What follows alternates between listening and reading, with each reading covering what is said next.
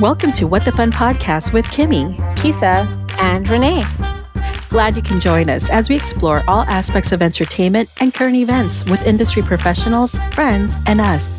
Welcome.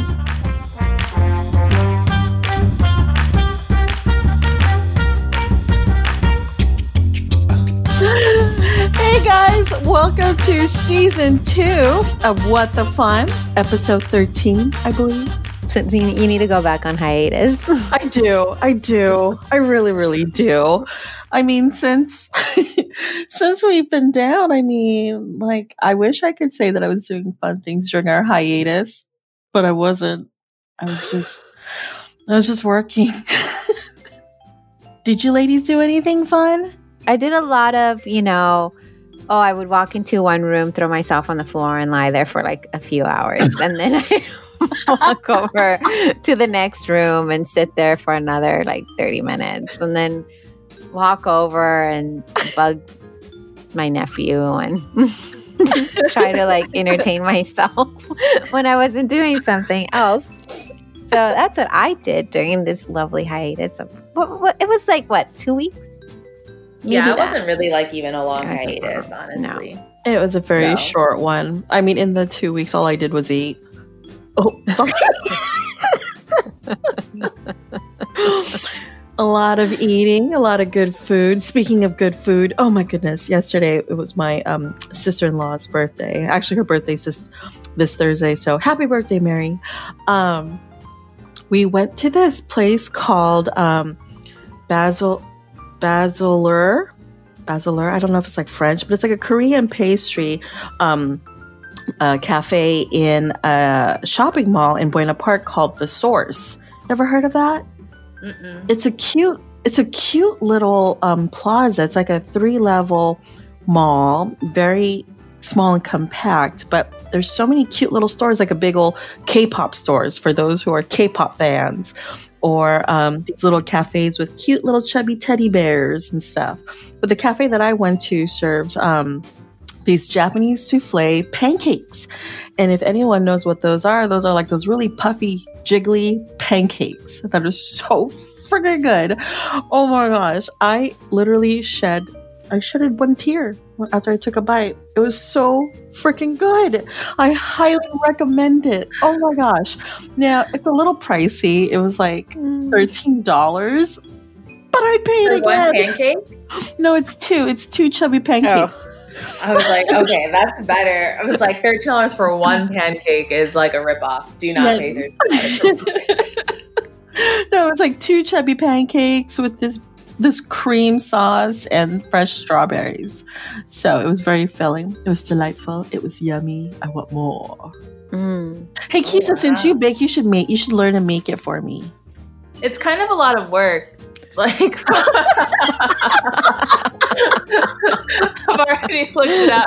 It's kind of a lot of work. Like, and I like regular pancakes. And when you make the souffle pancakes, you have to like make a meringue, and you have to, whip up your egg whites, and you have to fold it into your batter, and then you have to be really careful. And, regular pancakes are just kind of like throw that in a bowl. You're good to go. It's way easier. Oh man, that was classic. So this girl,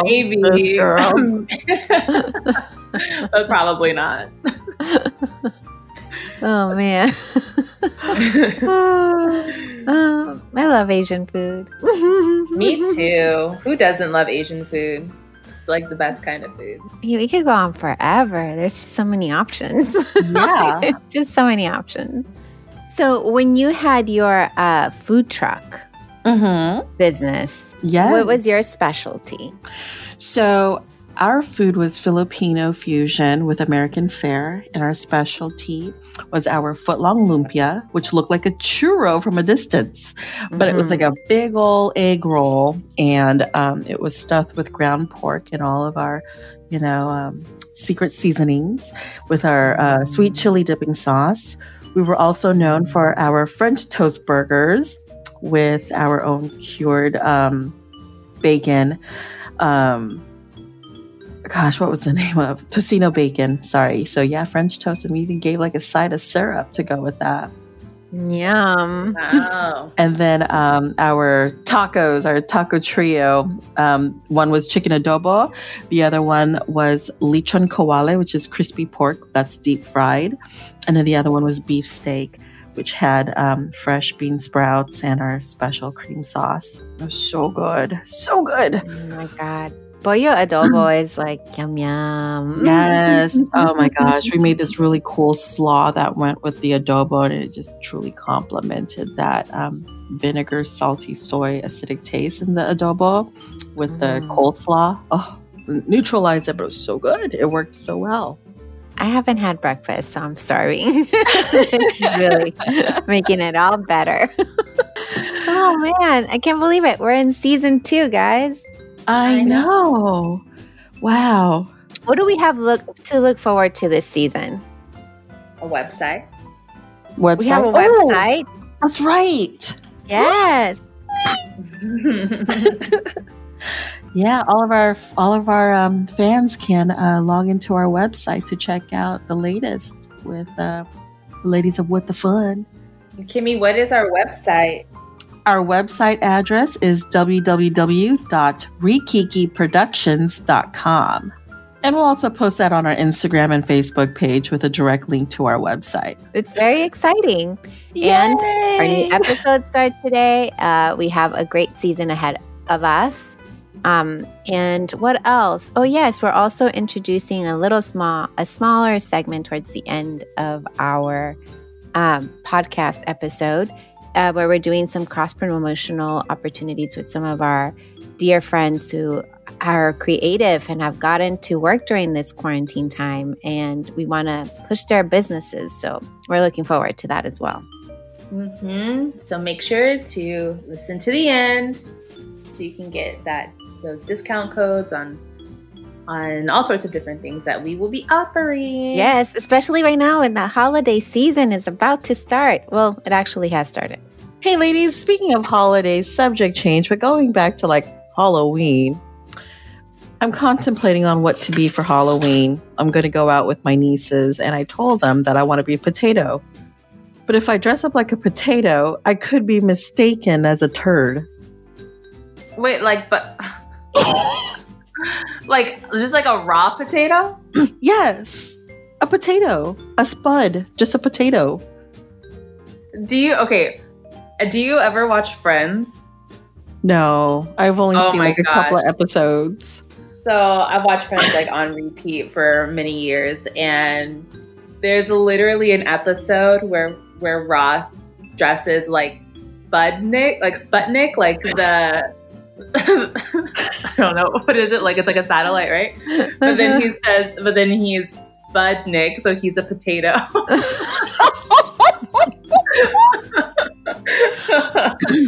I'm gonna send you a pic.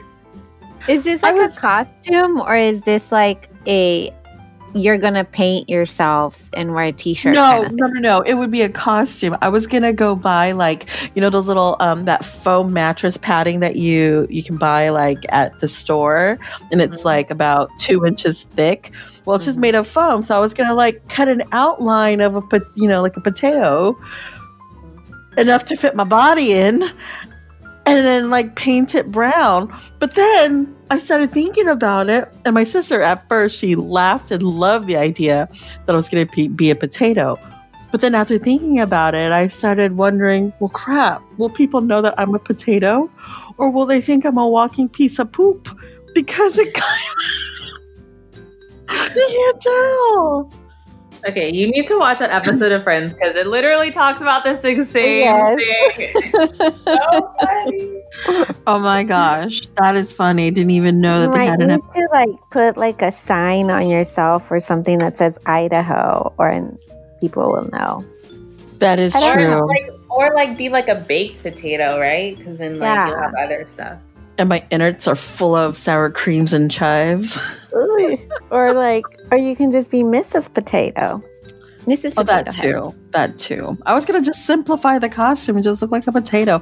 Anyways, well, Speaking of like our guest list, we have our first guest today, whose name is Justin Mabardi. And he's pretty great. Kimmy, why don't you tell us about him? Yeah, well, joining us today is a creative director and television director with significant experience in the production and development of live shows for television and television formats. He has worked in 20 countries on shows of every scale and was most recently enlisted as creative producer by ABC's Dancing with the Stars. Oh my gosh, that is pretty cool.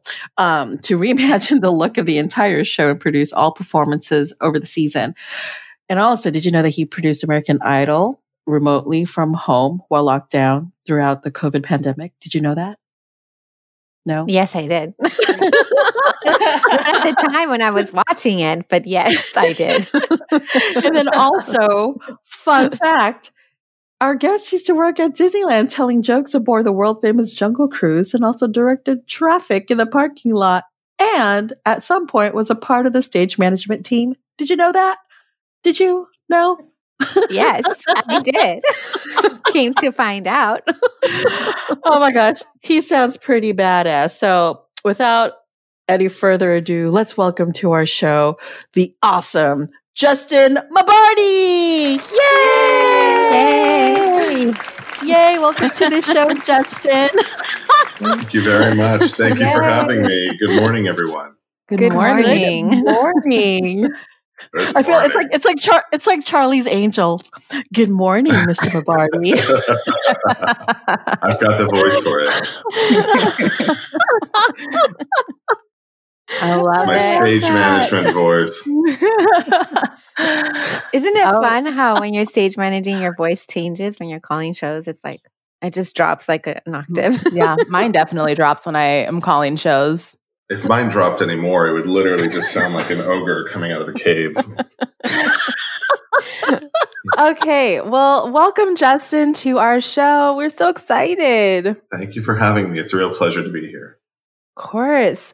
So let's just jump in. Let's just talk about how you fell into stage management, because from hearing your background, it wasn't like something that you actively went out and pursued. Exactly. No, I definitely did not. I grew up in California and really had no specific interest in theater whatsoever. I didn't really ever go see theater. I didn't know much about theater other than just sort of, once in a while here or there.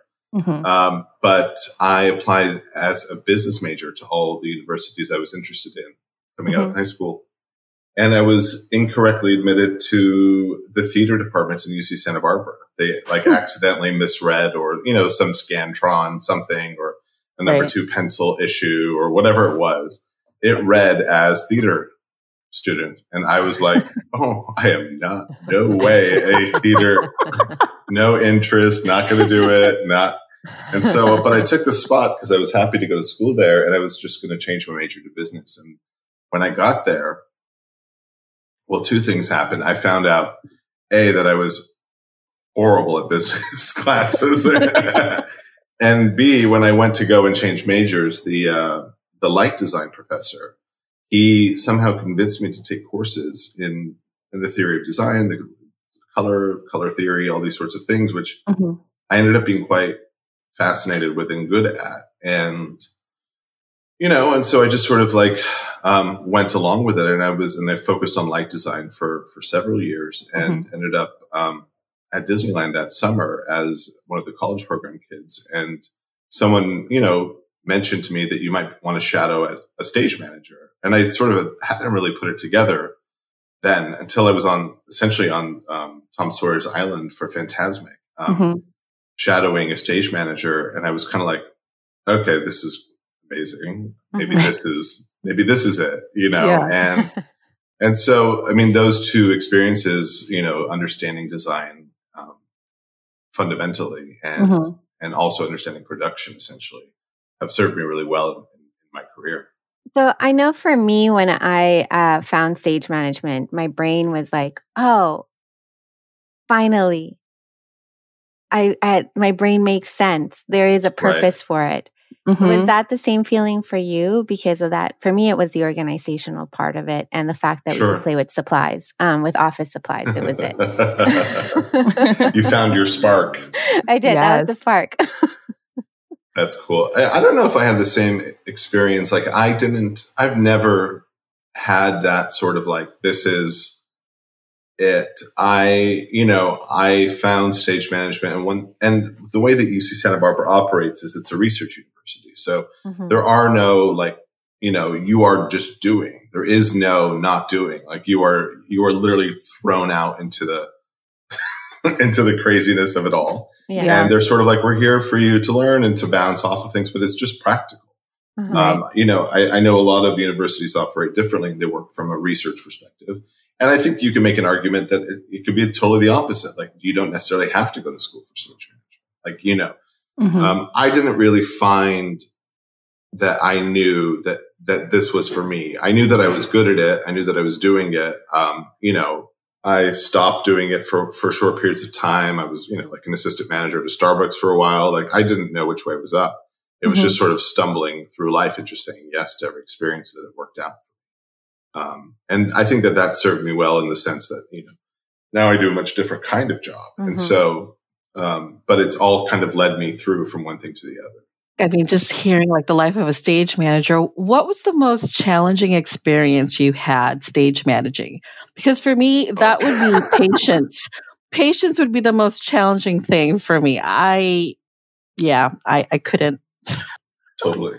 Yeah. I mean, people management is a big part of it. There's no question. And being able to be the person that connects people. I mean, I worked for Franco Dragone for many years on several shows around the world. And really, the thing that helps is being able to speak between people. So a stage manager is very good at understanding why an artist is struggling with something and why the director is asking too much of them, or vice versa. The actor was out late last night and is hungover and, and we need to figure it out. Or they don't speak English, but, he speaks Italian and he speaks French and Italian. So we can get there. You know what I mean? It's really trying to figure out how does the tech work for the creative? But I mean, if you don't understand how programming works or how much time something really takes, then, it's not that you're like a bad stage manager or a bad person, but the thing that is helpful is to be able to understand all the different worlds and to be able to speak between them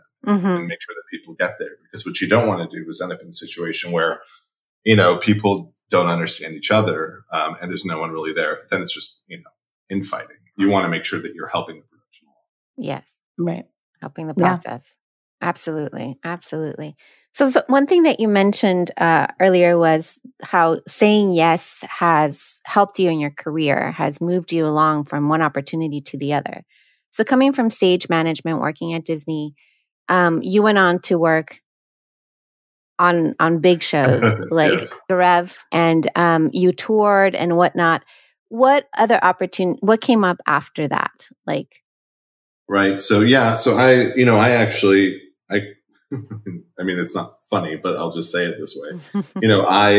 After 9/11, there was no work at the resort at Disneyland.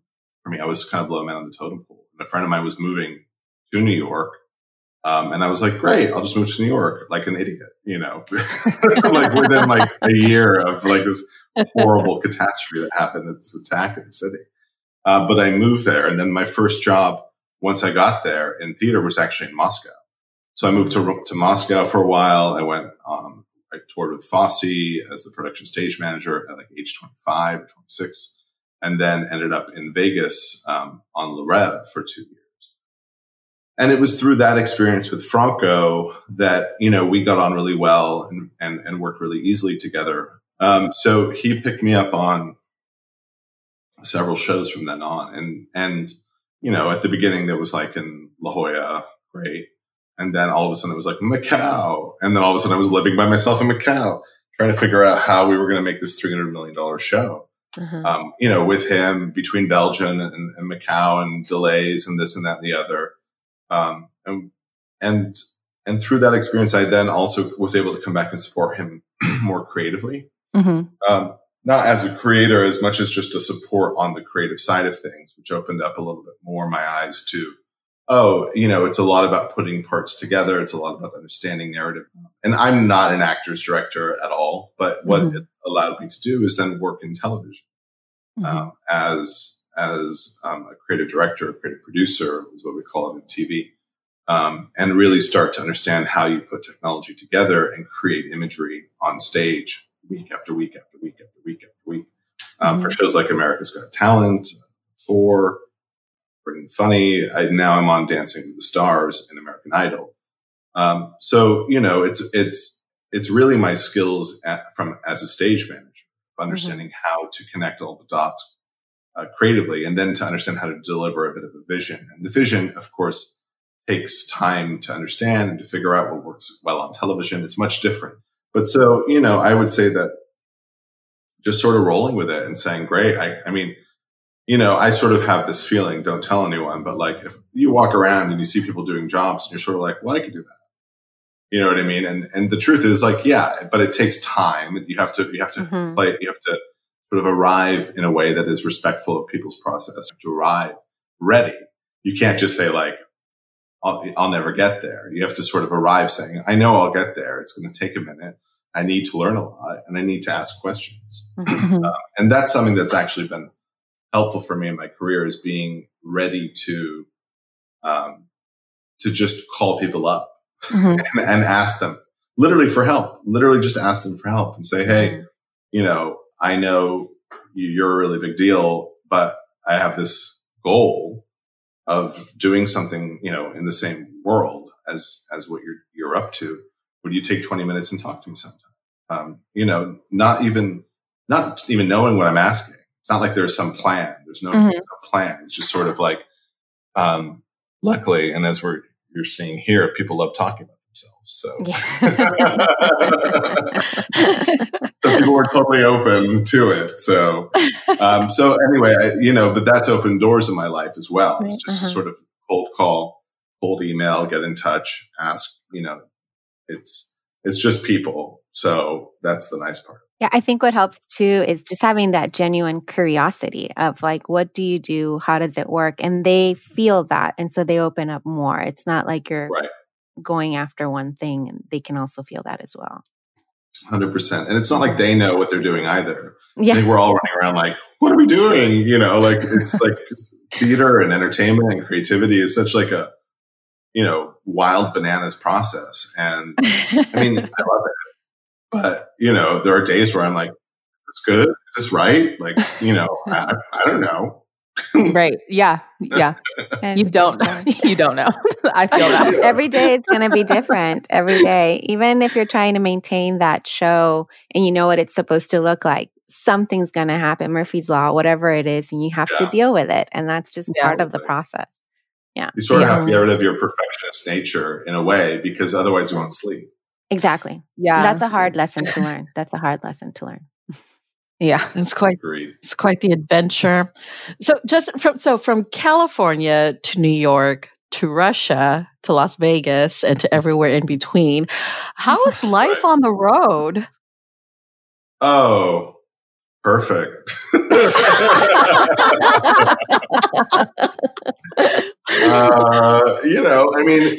This is the thing. This is the big trade-off in life, and is that you are living a very exciting, life, and you get to see the world and be in new places, meet new people, have different experiences, try new things. So, my dating life, I mean, I've had a great dating life, but I have not had like many relationships in my life that are worth talking about, because I've just never stopped moving. But I made that choice, and I'm really pleased with that choice. It's just now that I'm in my 40s, I'm like, wait a minute.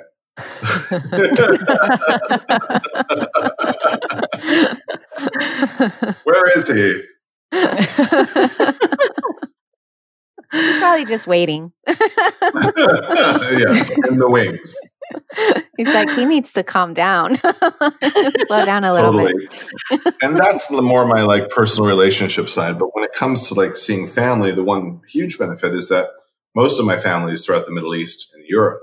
And I have, of course, a lot of family in Brooklyn from my dad's side. But so when I'm living in New York, I get to see a lot of them, which is really nice. But when I'm touring, or I'm out on the road, or I'm coming through Europe, or living in Belgium, or living in the Middle East or China or whatever, I'm able to see them very easily. Or more often than, say, if I had a 9-to-5 job, you know, in the city somewhere. So, you know, there's trade-offs. I'm very happy with my life. How about that? Now I'm ready to be like, get him out here. Where is he? Let's That's all that matters, as long as you are happy. If he's out there, you can come out of the shadows now. So, okay. So we've touched on how you were in stage management, you were on the road, you switched into TV. Now let's talk about what really motivated you to stay in TV. Like, what is that about? Is it that crazy life? Like that always go, go, go, go? Is that what really motivates you to stay in TV? Because it's a really tough industry, right? Like, I mean, in general, entertainment is a tough industry and it asks a lot from the people that work in it, a lot of our time and energy and mental stability. So it's like, I don't know what you're talking about. So what is it that makes you want to stay there? What I like about television is it is exciting, which I enjoy. You know, my days are, it's hard to explain. Like sometimes I call my mom and she's like, what's going on? And I'm like, you're trying to resolve all of these things to make sure the show looks incredible and blah, blah, blah. This, that, the other. You want to make sure that they are happy as a cast or as talent or as the host on the show. That, you know, you're doing right by your executive team, that you're proud of the work you're putting out there. All of those things. But I mean, the way that the days go are like comical. Like you're literally just like, where's the mirror ball? And where, you know, like turn that blue, and, you know, all of these things you want to make, you know, with all of these different personalities around. And you're just trying to make sure that the day feels right, or the show feels right, and that you're having a good time. So all of that is actually, of course, really exciting. It's really fun. It's unique. It's a unique process you have to delve into. At the same time, it's incredibly stressful. It's incredibly hard. It's laborious. Like, I mean, I don't think people really understand. When I'm in a season, it's 7 days a week. It's 14 hours a day. It's, you know what I mean? And even when you're off, you're off. You know? So, you know, what is it that I love about it? I love my team. I really love the people I work with. And that's the honest truth. I love the team that I work with.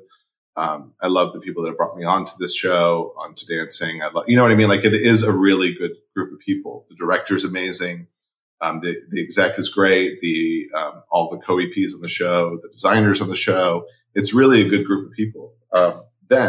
So that's like the people creating the show. And then our cast is wonderful. Like our pros, and the celebs change every year, and some of the pros do as well. But fundamentally, like it's a lunatic dance show. Like you're literally like, it's bananas what we're doing. We're like training celebrities to ballroom. The moment you can remember that every morning, it's a benefit. I don't even remember what question you asked me. I just sort of vomiting information. No, it was what do you enjoy about being in TV? Which I think you answered. I hope so. I think fundamentally the answer is I'm not sure, but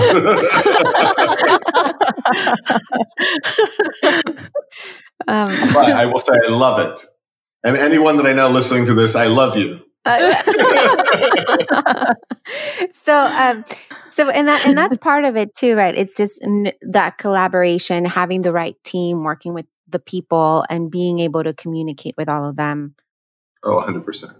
And knowing the right people to bring onto projects. I mean, you know what I mean? Like, it does make a big difference. And, you know, there's this thing we all say, like, you know, oh, it's such a rat race, or, oh, it's only who you know, and I think that once you're sort of in it, the benefit of working with people, you know, is that you have a shorthand, is that you struggle less, and that is like a fundamental issue creatively. And there's a lot to talk about in that topic. But there, you know, there is no time. Like, people don't really understand that the rehearsal process for even just say on Dancing with the Stars is we do 15 performances. We rehearse them all on Sunday, and we're live on Monday. Mm-hmm. We have 15 minutes with every act on camera, and that's it. That's it. Mm-hmm. Like, that's how fast we get to put it together. You know what I mean? So all the preparation is, has to be like, it needs to be trusted. It needs to be creative. It needs to be within these lanes. And once you get the right group of people who understand how to do that, but what you can't do is be out on stage and running hours of overtime. Mm-hmm. No one will ask that renegotiation. Right. It's funny you said shorthand, because that's what I wrote on my little note over here when you were talking about working on Fosse and all of that, and how you developed that shorthand with your director. And that's perhaps that's the fundamental thing. It is that. It's not that you are preferring working with a certain individual. It's just that you've developed that relationship, and that's what's important. Absolutely. That's what kind of moves a project along. Yeah.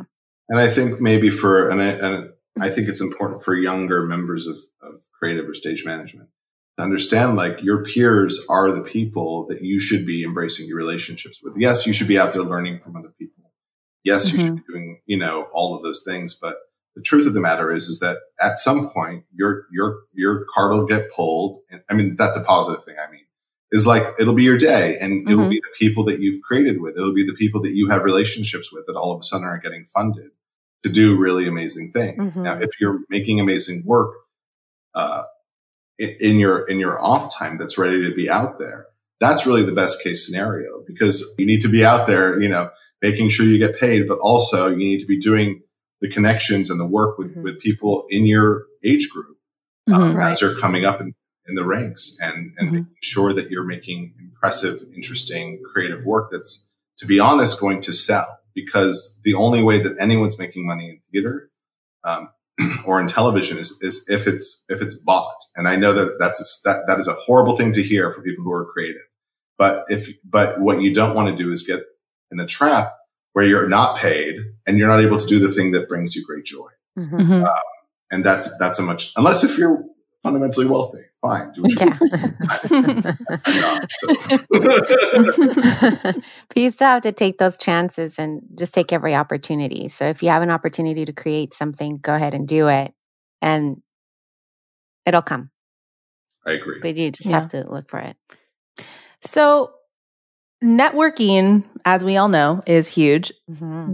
And you mentioned in your meet and greet that even just in this interview, that you would just cold call people up, email them, ask them for their time. Is that still something that you do now, or is that absolutely I'm making a shift towards actually directing these days as a multi-camera director. And so in order to get there, you sort of have to. Now, I have more contacts, of course, than I've ever had in my life, and I can get a meeting and all these things that people say in Hollywood. But it still requires that you're engaged with people, that that people who are making decisions like see you, understand you, hear from you, know that you're interested in growing and learning. It's the same thing. Now, it's much different than when I was working at the parking lot at Disneyland, and literally cold calling anyone in the parks to see if I could shadow a restaurant manager or whatever the case is. It's much different. It's a much smaller field once you kind of arrive in television. There are only a certain number of people who are currently doing certain kinds of things, and it's about getting people to trust new talent, bring in new people, bring in new, and to shake it up a bit. The thing is that people hate change sometimes, so you have to bring in the idea and then nurture it, and sometimes it takes a year. Yeah. Do you think that just doing those cold calls has really been successful for you? Have you? Absolutely. Yeah. I mean, it's probably better than any LinkedIn, you know what I mean? Like, Facebook group, whatever the case is. Now, I'm not trying to diminish that because it's important, but, be able to stand out and have people remember you and want to help you succeed is huge. Yeah, it's really huge. With recent events that's been happening in this beautiful 2020 year with the whole pandemic, how has recent current events changed or reshaped the entertainment industry? When COVID hit in mid-March, I was on a flight out here to Los Angeles to creative direct American Idol. And so we were heading into the studio. We had heard about this thing and, it had arrived in New York.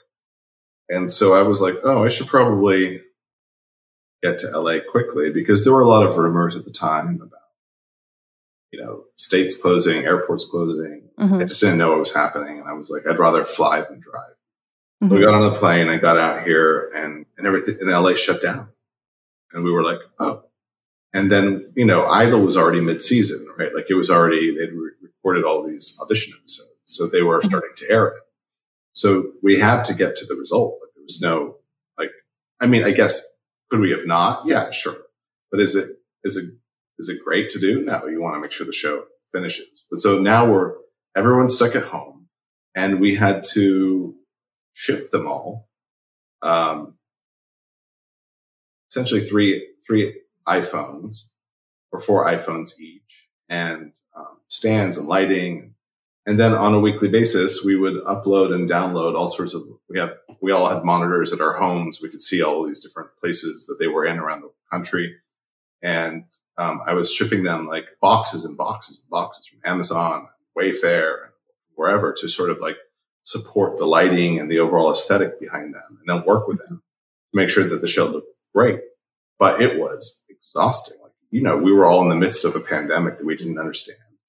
We were horrified for our friends and family. New York was suffering. Like, all of my friends in New York were suffering. It was horrible days. And we all had to produce television from our living room.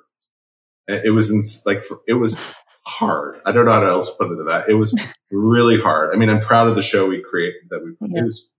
And I'm proud that it didn't feel like sad, or, you know what I mean? Like, it felt like a nice experience for people to have in the midst of this disaster that was going on. Right. But that experience was literally everyone at home on Zoom, 14 hours a day, 7 days a week for 10 weeks straight.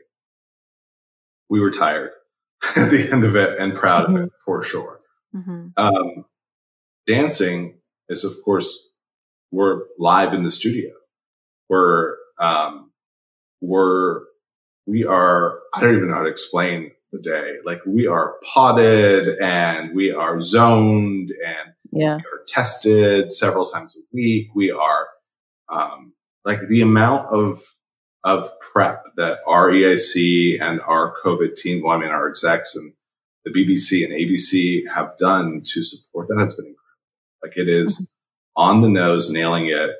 And we're doing great. Yeah. And I watched the American Idol, season, and I was one of those people that was just grateful to have something to watch, and it was pleasant. It felt great. It felt good to be watching something was being put out there, and I think for me, it was more of, I know what's involved and how it's pushing things, and how you guys were rising to the top, like making it work. And that's part of what we do. We make it work no matter what.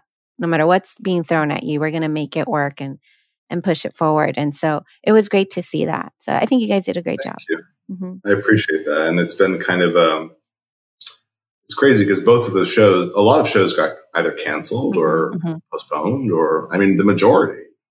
Somehow I've lucked out on these two from a personal standpoint, to continue working and to make my way through the year. But a lot of people, it's not the same. Yeah. Mm-hmm. Yeah. So let's shift to talking about how you stay sane. Let me call my therapist up. Like, what do you do that, just so you can keep yourself grounded, so you can keep working, keep producing? What is it? Because everybody has to do something. You can't just go, you're going to just fall over one day. Yeah, I don't know that I have a good answer for that. I've got, this Peloton bike here, and I try and go for workouts, and I wish I could say reading. Like, I just don't even have the time for it. Like, who does? I literally like the number of shows that I've watched that I don't remember now, just to sort of drift off. I watch the Golden Girls like on repeat, so that kind of keeps it light. But then I just read the other day that it's a sign of depression when you watch shows that you've already seen before. So I don't know. I do that all the time. So I was like, check with the world. That's just search for comfort. That's just you searching for comfort. That's all. I don't think I'll take that. But I think it's really, it's learning to wind down because that is actually always hard for me. Mm-hmm. It's learning to wind down. It's learning to turn off before you. It's not like work up until it's time to go to bed. You know what I mean? It's really finding, a couple hours to turn it off. Mm-hmm. And now I tell my team straight up, I'm like, pencils down, everyone. Like, it's a wrap for the day. And last week I threatened them. I said, if I get one call, one email, one text, you're fired. You have to go enjoy your cocktail. So you need to get out. Exactly. So what are you looking for in a boyfriend? I want someone who's got his own thing going on. I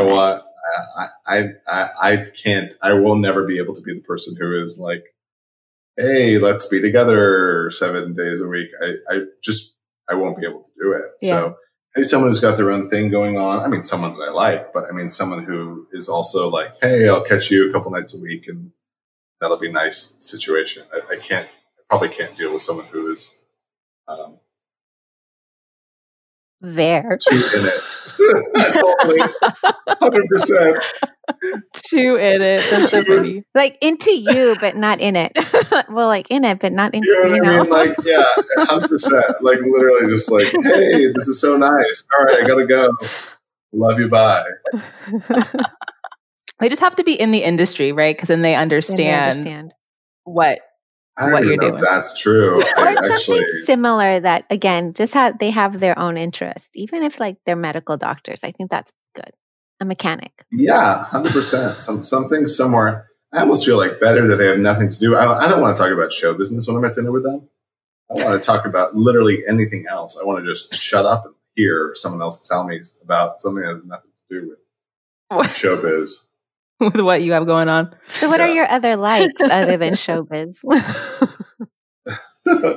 I love traveling. I really love traveling. I love getting out to the city and, I mean, it's all kind of basic stuff. Like I love seeing friends and going to restaurants and trying new places. But to be honest, at this point, like I'm happy to come home and shut down, talk to I have a lot of friends around the world. So it's good to kind of spend time catching up with everyone. But I don't have any I don't knit or, play chess professionally. Like when people talk about hobbies, I'm always like, huh. You should take up crafting with me. With us, we're crafting. Oh no, we'd never be boyfriends.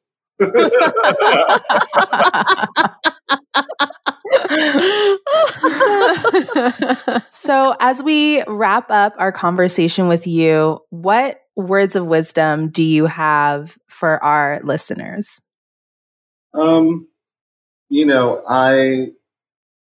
There is no one way. There is no right way. If you want to work in entertainment, it's important that you learn to work with people, that you learn to be someone that people trust with something that's incredibly valuable, especially as you have to consider a show as a precious piece of property. And, there is no God-given right to us all working in show business. Like it just doesn't exist. So I feel like the best thing to do is to learn how to connect with people, to learn how to learn from people. And then, be in it, be successful in the sense that you're delivering what your job is. But I think, there's a big lesson about being paid for your work. There's a big lesson about, saying yes to things that come your way and not knowing where things go. And is there a plan? Is there a this? Or is it no? God, no. Who knows? And if you want if it's more important for you to live in one city the rest of your life and be close to people that are important to you, then let that be your choice and let that be your answer. Mm-hmm. If that's not the case, then be okay with a different answer. I think that a lot of the success I've had is because I've been able to just say yes. But I've sacrificed other things in my life, and sacrifice is like this horrifying word of sacrifice. No, I mean, my life's different. Fine, whatever. It just is. Mm-hmm. You know what I mean? And I'm really okay with that. So, there is no one way. There is no answer. There is none of that. But all there is like making sure that you're paid, you pay your rent, you figure it out, you're happy with where you are, and the rest will come. But I think that's really it. Like, I don't really have some sort of like inspirational. No, that's good. Inspiring quote that's on my kitchen wall or anything. I just, I just feel like the answer is just roll with it and enjoy it as much as you can. Yeah. Because it's hard and stressful and time-consuming, but it's a craft and it's not something everyone can do. So remember that, like, if you're actually doing it, it's a unique thing. Mm-hmm. It should be enjoyed. Mm-hmm. It's just that you're surrounded by a bunch of other people who are probably as crazy as you are. Yep. You're not alone. Well said. That was great. Thank you. That was really good. Awesome. Well, thank you so much, Justin, for your time. Absolutely. Thank you. Yeah. Anytime. If you'd like to follow Justin on social media or ask him out on a date, you can connect with him on Instagram @Mabardi or check out his website at www.justinmabardi.com. We are so excited to be partnering up with Cat Knit Evergeek Etsy store, offering 15% off with free shipping on all merchandise and custom orders to WtFun podcast listeners now through December 31st, 2020. Cat Knit Evergeek sells made-to-fit sweaters to keep your cats and small pets warm in the upcoming winter months, along with decorative superhero capes and even cat toys. Don't forget to check out my favorite, their ugly Christmas cat sweater, so cute, which is back by popular demand.